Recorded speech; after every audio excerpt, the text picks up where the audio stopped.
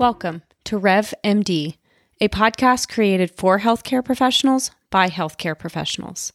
We will share tips on medical billing and coding, as well as workflow optimization to help practices succeed, thrive, and grow revenue.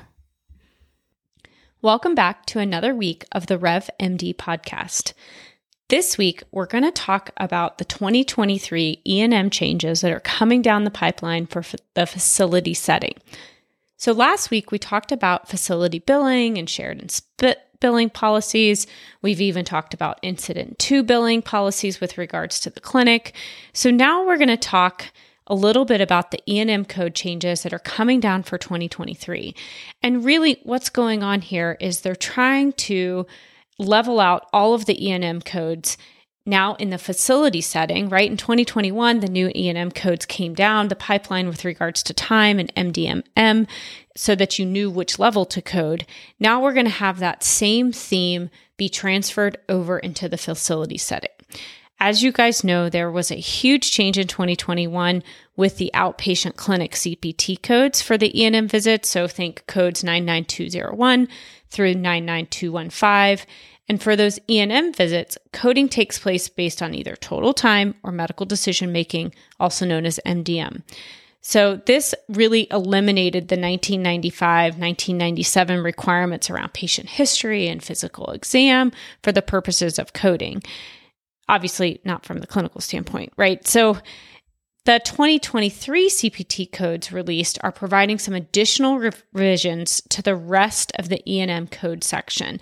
And that's really what we're going to highlight today is kind of review those at a very high level. I'll make sure to have a link in the notes so that you can go to the AMA code revisions and even some codes that you can upload into your EMR if they're not doing that for you. So AMA has now revised the CPT coding guidelines across basically all of those other care settings, which we'll go through one by one. So again, going to be very similar to what we're seeing in what we saw released in 2021. So let's talk inpatient and observation care services first. So there was some deletion of certain observation CPT codes. So deletion of 99217 through 99220 and 99224 through 99226. Again, I'll put this in the show notes so that you guys have access to this specific article so you can see it. If you're listening and not able to take notes, don't worry. I'll have a link so you can take a look at everything. So they merged those codes, those observation CPT codes with the existing hospital care CPT code. So the 99221 through the 99223 and the 99221 through the 99233. And then of course 99238 through 99239.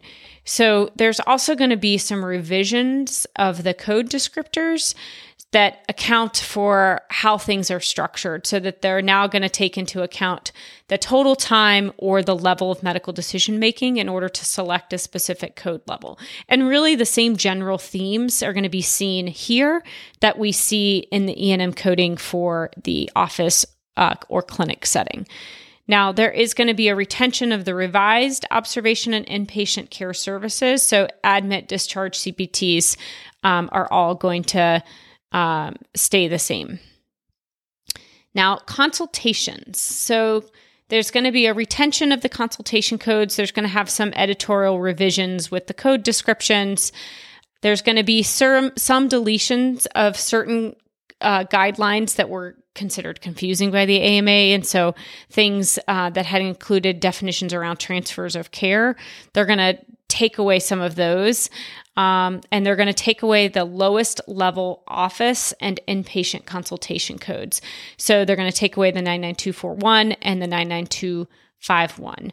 So those are going to go away. And that really levels with the 4 levels of MDM that we see in the clinic setting where they got rid of that level 1 code on that side of the fence. So now for the ED department, there is going to be a retention of the existing principle that time cannot be used as a key criteria for code selection, which makes sense, right? We're in the ED. Revisions of the code descriptions are going to be seen, which kind of go along with the same theme to change the code structure approved in the office visit revisions. And you're going to see some modified MDM levels to align with office visits and really maintain those MDM unique levels for each visit. But really, the existing CPT codes are all going to stay the same. And there's going to be some updates to current practice that was not explicit in the CPT code set, which you'll notice. So really not a ton changing for the ED. There is going to be the allowance of critical care to be reported in addition to ED service for clinical change. So that will be allowed. Next is the nursing facility setting. So there are going to be some revisions to the nursing facility guidelines with a new problem-addressed definition of multiple comorbidities requiring intensive management to be considered at the high level for initial nursing facility care. There is going to be a deletion of code 99318, which is your annual nursing facility assessment, which is going to be reported through all of the subsequent nursing facility care services. So that's going to be your 99307 through 99310 or your Medicare G codes. There's also going to be an updated standard so that not all initial care codes are mandated comprehensive admission assessments, and they actually may be used by the consultants. There's also going to be the allowance of the use of subsequent visit when the principal physician's team member performs care before the required comprehensive assessment. I'm not going to go into details on nursing. I'm just kind of highlighting some of the changes. And again, I'll share the link so you guys can dive into more details depending on your area that you guys are seeing patients in. There are some changes coming with regards to home and residence services. So there is the deletion of code 99334 through 99340, which is the rest home CPT codes, which have really now just been merged with some of the existing home visit CPT codes, which are those 99341 through 99350. And there's also going to be the elimination of the duplicate MDM level new patient code 99343. Now, prolonged services are going to have some changes. So there's going to be a deletion of the direct patient contact prolonged services. So 99354 through 99357, which will be reported either through the code created in 2021, which was that 99417, which is office prolonged service code, or the new inpatient or observation or nursing facility service codes, depending on the setting, right? So that starts with the 993 and then blank XO. So that depends, on which setting you're in, inpatient, observation, or nursing facility, depending on what CPT code you're using. They just all start with the 993. All right, so last in the prolonged services, there's going to be a new code, which is going to be analogous to the office visit prolonged services 99417, and that is going to be the code 993XO, again, which is going to depend on which area you are located in. The retention of 99358 and 99359. Also, the critical care codes, so that's 99291 and 99292, were not impacted by any of the 2023 documentation guideline changes. So again, I know that's a lot of detail and your heads are probably spinning. So I'll put the show notes down in the bottom and links so that you guys can go and listen for yourself. So highlights are there are going to be some changes with some deletions of codes, some revisions of CPT code descriptions, really to align the E&M coding standards that were released in 2021 for the office setting, now in the inpatient observation consultation setting. So again, we're just kind of really getting that same general theme. And while I'm not going to go over all of that in detail today, I will highlight that really, the 2021 code changes for 99202 through 99215 really kind of put this in the two buckets, right? And if you haven't listened to our other podcast on this, please go find it. The code changes were really total time, or the 3 MDM components. And that's going to help you decide which level of CPT code to bill for a patient visit. And so just to highlight again, those 3 MDM components, the first is number and complexity of problems addressed.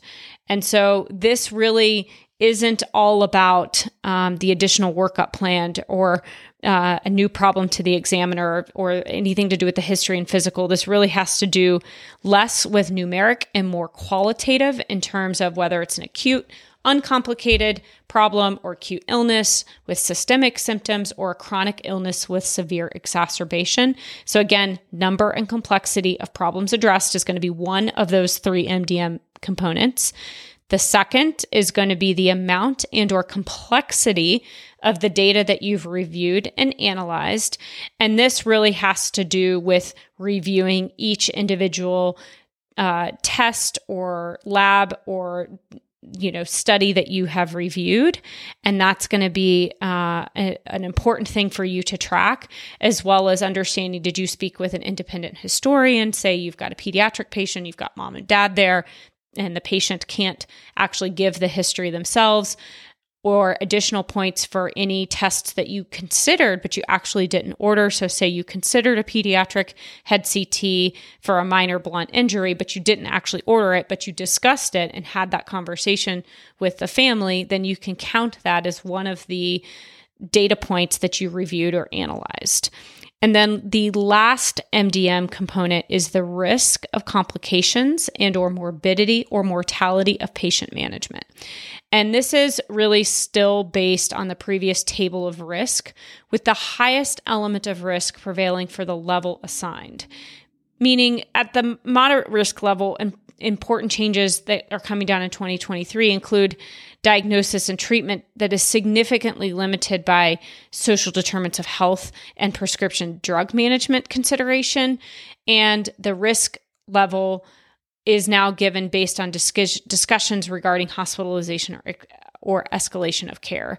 And so the level of risk comes into play as you're treating the patient, managing the patient, and then you can use that as one of the potential components to grade your MDM component and then be able to determine which level can be assigned for that CPT. So beyond the new MDM table, other favorable 2023 things that are coming down include the final diagnosis for a condition does not in and of itself determine the complexity or risk, as extensive evaluation, of course, may be required to reach the conclusion that the signs or symptoms do not represent a highly morbid condition. Meaning if you've got a patient and you're really concerned about, you're looking at their differential diagnosis and you're really concerned about something that is high risk or something that is very complicated, but you don't actually have a diagnosis yet, you can still grade that as a level 3 or level 4 or level 5, depending on all of the MDM categories, not just because you've actually diagnosed the patient, but because you're considering that as part of your diagnostic effort and you're working them up for that. And of course, multiple problems of a lower severity may in aggregate create a higher risk due to interaction between those multiple lower severity problems. And then, of course, ordering a test may include those considered but not actually performed. So say, like I mentioned with the pediatric head CT, say you have a number of different tests that you are considering and you're discussing with the patient, but that you decide based on either lack of benefit or deciding to go a different direction diagnostically, that you're not ordering those tests. That's okay. You can still consider them as something that you have reviewed and discussed with the patient or the family as part of that MDM categorization. So in total, there are 393 different changes coming down with the new CPT code set. There are going to be 225 new codes, 75 deletions, and 93 revisions. So it's important to take a look at these. I've just tried to highlight some of the major ones that are coming down. I'll put in the show notes some attachments to references that I used to create this today. And again, please take the time to review these, especially if you're seeing patients in the facility setting. If you're mainly in the office or outpatient clinic world, this may not apply as you went through major revisions through the 2021. But please take a look, make sure that you know what practice setting you're in and where these CPT codes may come into effect. And the reason I say that is because when you think about outpatient clinics, there are different designations for outpatient clinics depending on where they are in terms of a campus. Are they really considered outpatient and completely separate, or are they still connected to the hospital? And so you'll want to just make sure you're double checking with your billers and making sure that you guys are set to go for January 2023. As always, thanks for listening. This is a short episode. We'll have show notes below. So if you weren't able to take notes, that's totally fine. Just recognize 2023 E&M changes are coming down for facility settings. Take a look. And as always, if you like this podcast, please share it with others or leave us a review on the Apple Podcast website. Thank you so much. Talk to you next week.